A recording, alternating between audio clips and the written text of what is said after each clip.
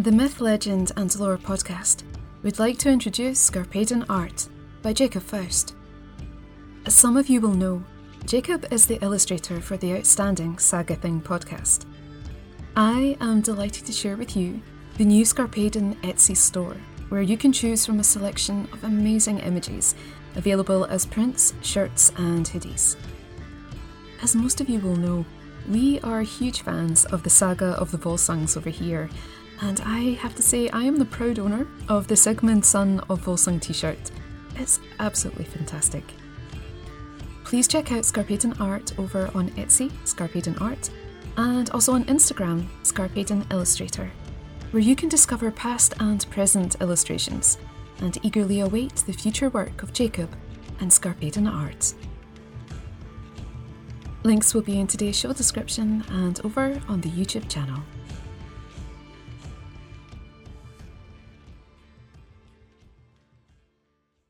Welcome to the Myth, Legend and Lore podcast.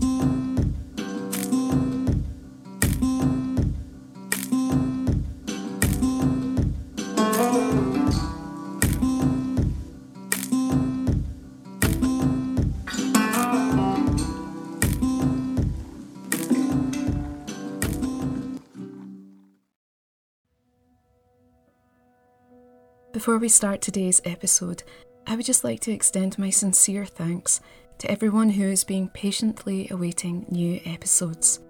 And this one is something a wee bit special.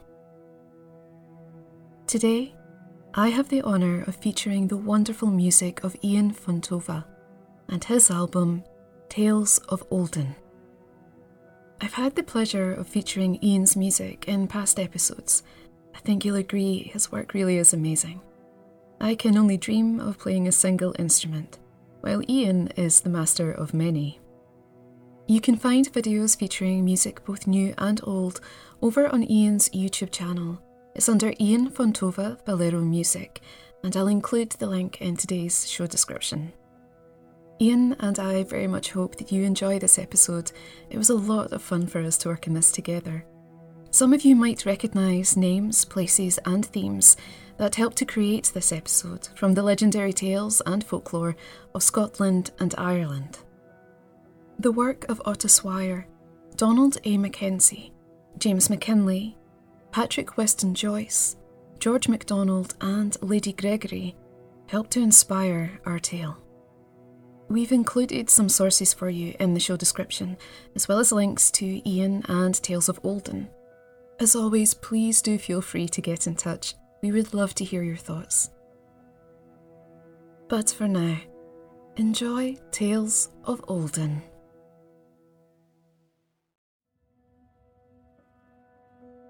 Celtic Riders. Let us now recall those times, those distant tales of Olden, when the seas were vast and billowing, when the earth was still unbroken, beneath skies that stirred with mist, beneath that orb of burning light, where the heavenly others did exist, and impart their will and might. Hear of mortals who fought so well, who lived and loved and died, who rode aback the thunderous hooves, carved ships from landed seas. Join us now. Sit for a while, hear the songs and tales of those who dwelled in the far distant past and whose memory still holds.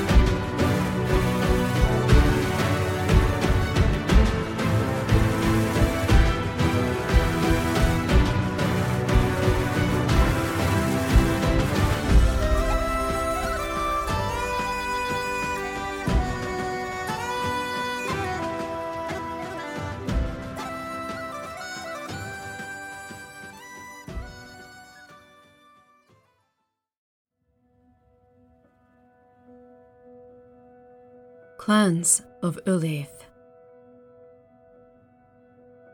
In the north of Eire, and a little to the east, there was a man by the name of Con.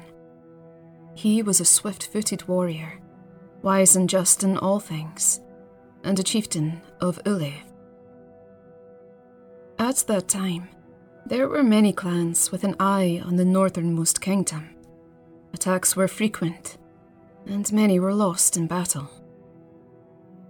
There came a night when, no matter how he tried, Con could not rest, and so he rose from his sleeping place to sit by the fire. In his eyes, the smouldering embers of peat glowed, while his mind clouded with sadness and regret. It seemed to him the battle crows were circling, those harbingers of doom, and death was soon approaching. A chill crept over his skin and settled in his bones. Pulling his woolen cloak about his shoulders, Con returned his gaze to the fire. For a moment he thought he heard the beating of a bird's wings, but saw nothing in the shadows as he looked from one end of the hall to the other. A figure slid onto the bench beside him, whose cloak and hood were so heavy he could not discern if it were a man or woman seeking the warmth of the fire. Battle-weary, eyes laden with the dew of woe, and still so many days ahead. Con of Olden, who has fought bravely in the name of his forefathers. What say you to knowing of death as I do? Con replied, You're no stranger to me, or to the men whose weapons and wounds grace this hall, and yet I've no need of what you offer. You love your land more than these people. I warned your father and his, and had thought you a different kind of man.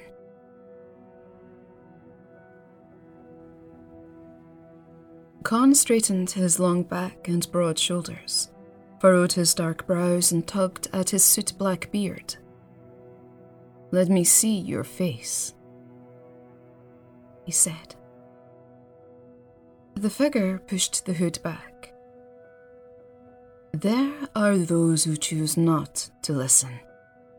Are you one of those, Con, son of Cormac? Well, I wash your shroud in the Olden ford.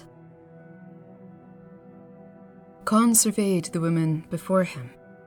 She was neither beautiful nor haggard.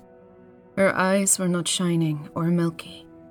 Her thin smile resembled a grimace, and yet it twitched with humour. He reached out a hand to turn her chin, followed the sharp outline of her features, and found his fingertips were cold, and her skin as thin as overstretched hide. You appear untouched by the passage of time, and yet never have I felt so small in the presence of another, said Con.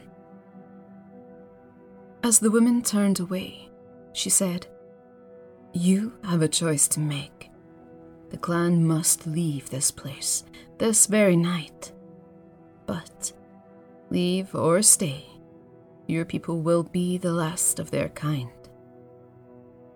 That is no choice at all, Con replied.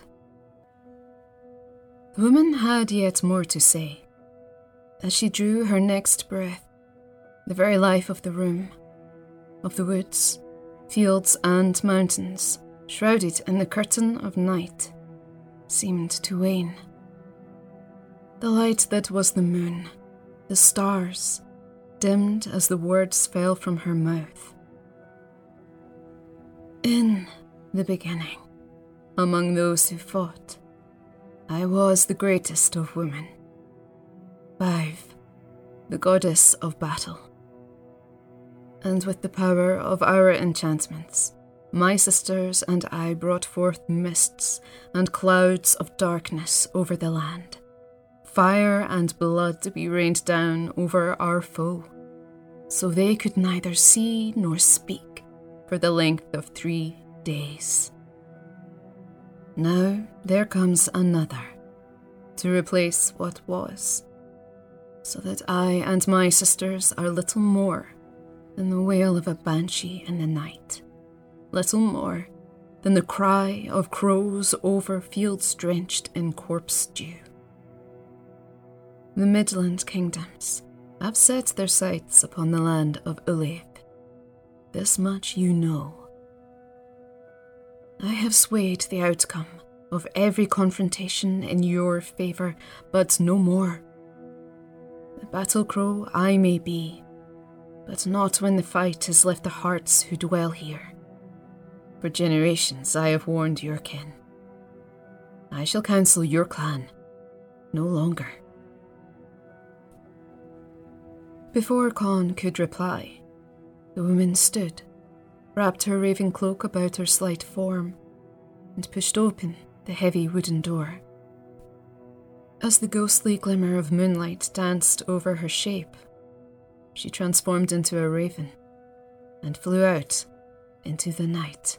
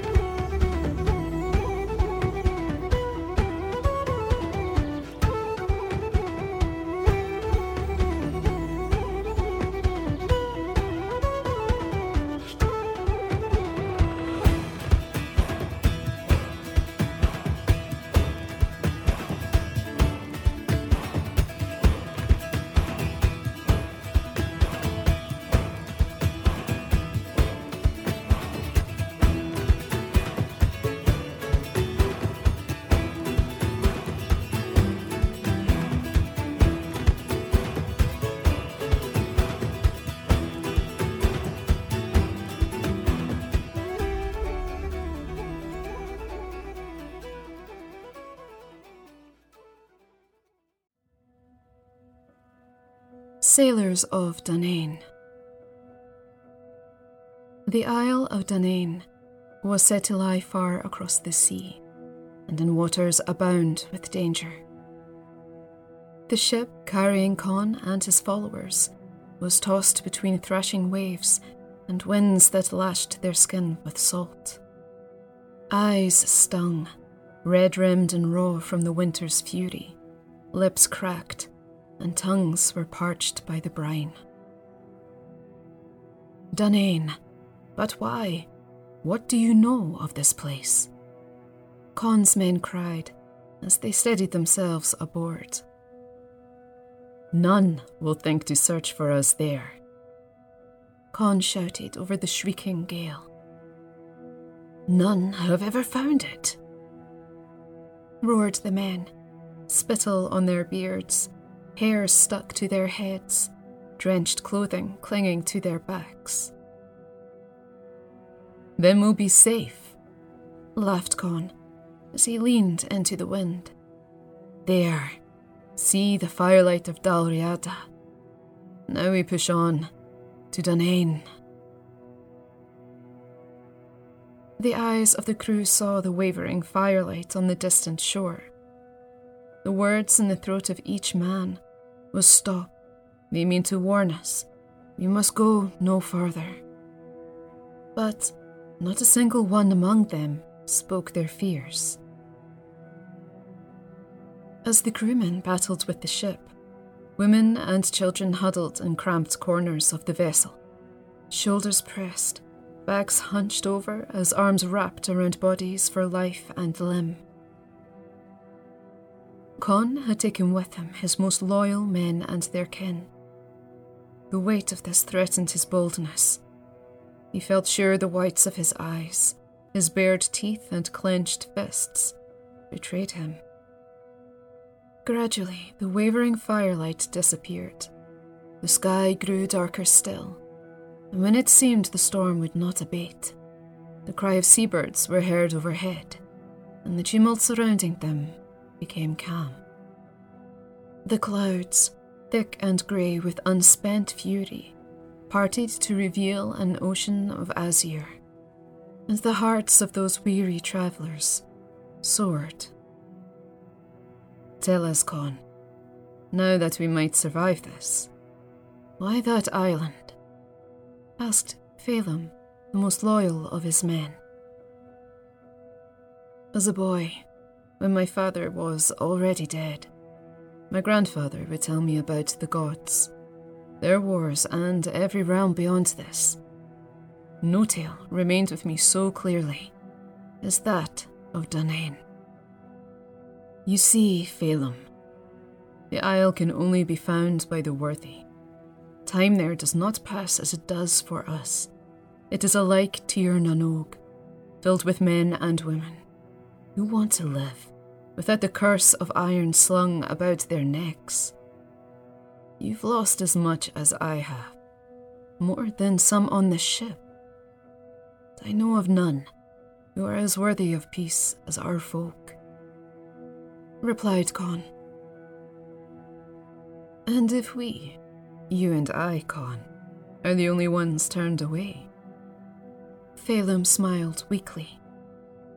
Then, Phelim, we shall keep heading northwards, and not stop until we are old and grey. Con turned away and ordered his friend to see to the crew, while he kept an eye on what lay ahead. That ship of sorry souls drifted on the sea for 3 days and nights.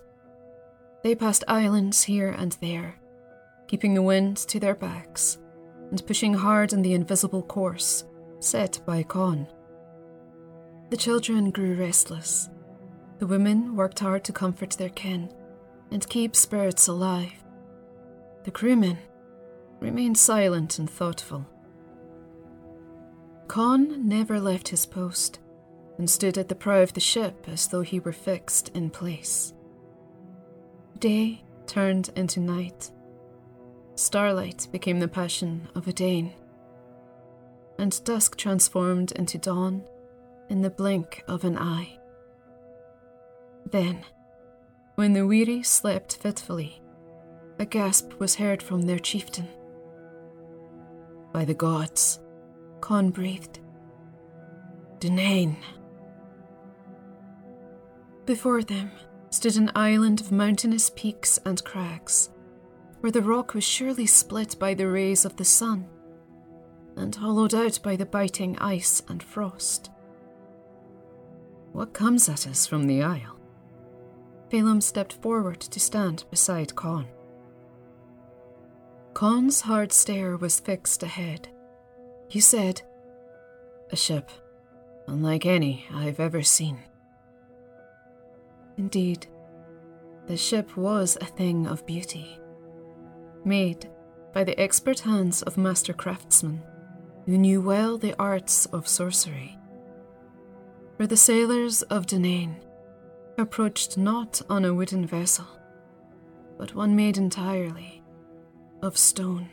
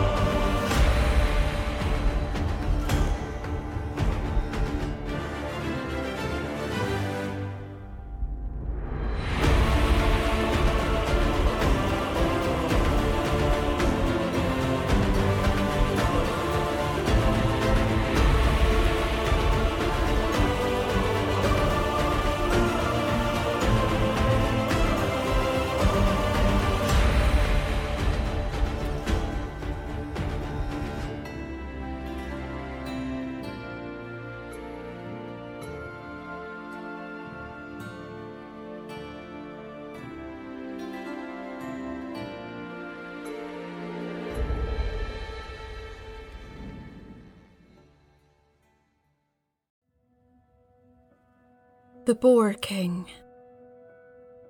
Spirited to the Danane Isle, where the clans of Ulaith bade, and into a low-lying valley, where the hall of stone was laid.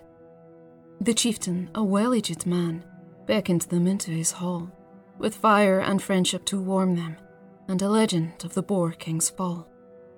But scarce had a word been uttered, when the ward of Padir arrived, she who was stricken and sightless, cursed by a wraith dawned in height.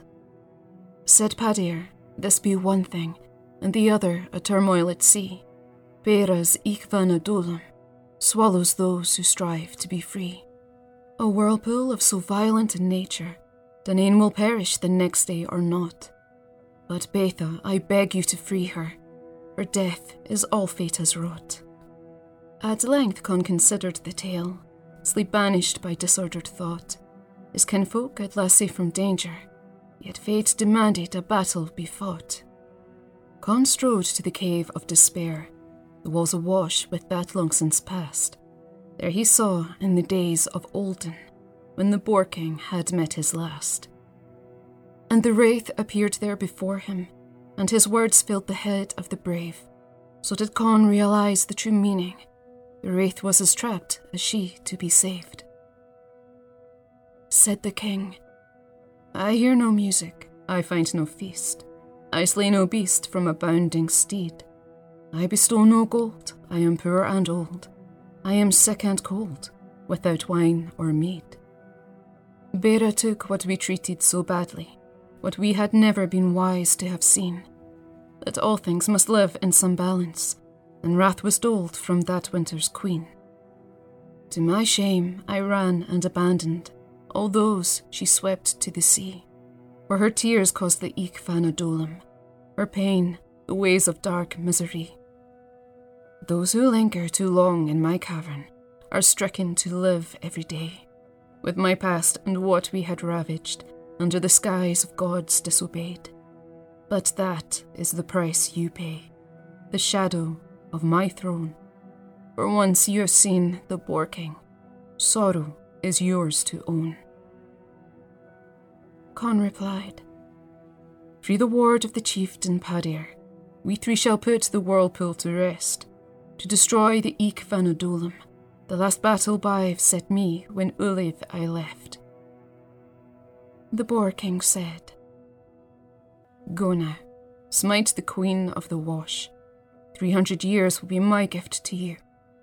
To the other world will I now journey, for my freedom is long overdue.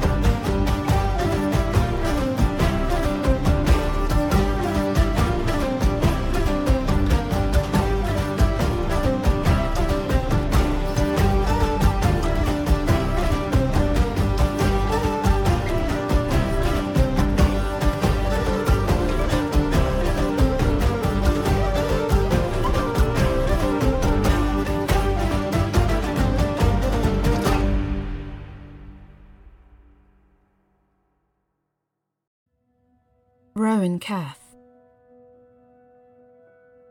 The ward with flaxen locks he found, gazing out upon the sea.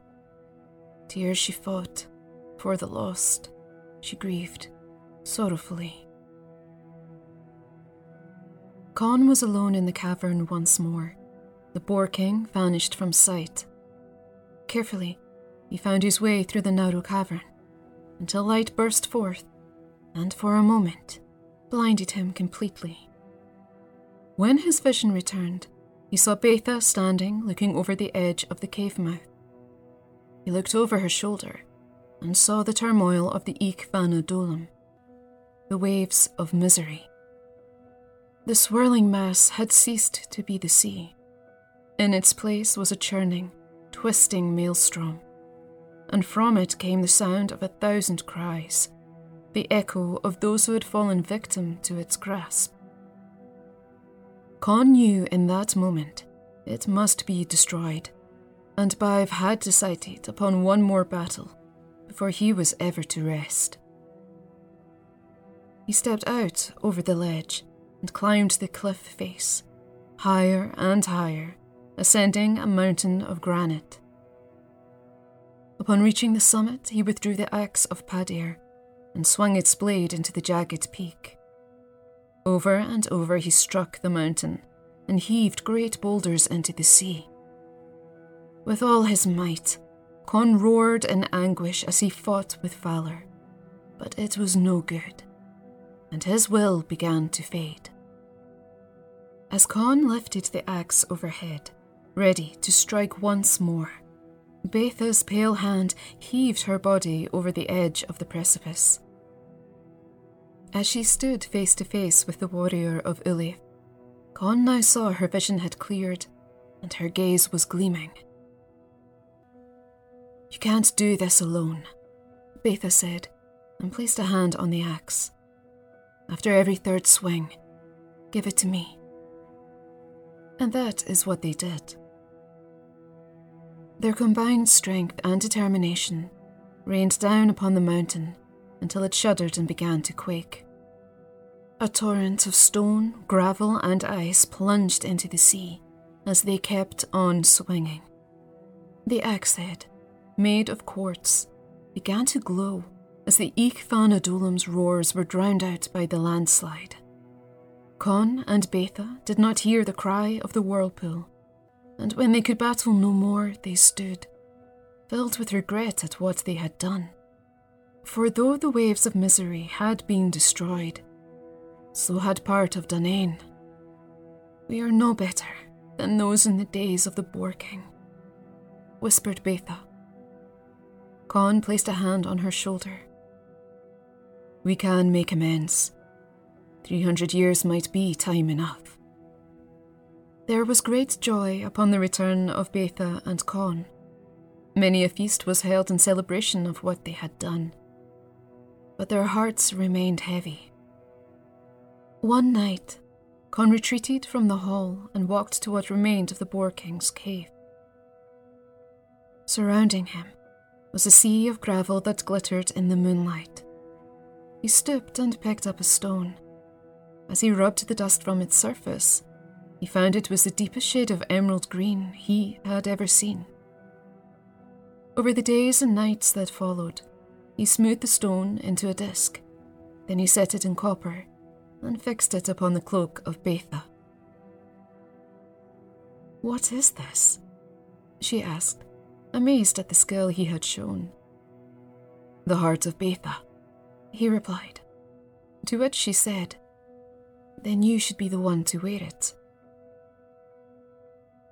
Conn never did wear it. He refused each day before they were wed, and each day that followed. Over the course of 100 years, they carved the stories of their kinfolk into great slabs of stone and erected them across the island. Each stone came from the mountain they had brought down together. When at last Padir had come to the end of his long life, and his remaining breaths were few, he placed the axe into the hands of Conn once more. "With you this island lives on. You will name it, and care for it as I have Dunane." Conn gave a sorrowful nod and embraced Padir's hands within his own. "I can think of no name that would do it justice," he said. "But you will," replied Padir, as his eyes closed for the last time. 3 days and nights of mourning passed. From the funeral pyre of Padir, a torch was lit and left to burn inside the stone hall until it extinguished of its own accord. When Conn saw this, he took the wooden torch and buried it beneath the fallen mountain. In the morning, when he and the men of the island were gathered in the hall, Beatha appeared in the portal. She approached him much in the way she had on his first day in Dunane. She silently took his hand and led him along the path that led to what had once been the Boar King's cave. There, on the stony ground, where once a giant peak had been felled by their might and destroyed the wrath of the seas, now stood a tree with leaves of emerald green and berries of crimson. There stood a rowan tree. Adair told me I would come to know the name of our island, said Con. And you do, replied Betha. I do, my love, said Con, as he took her hand in his. This island, our home, will be known as Rowan Cath.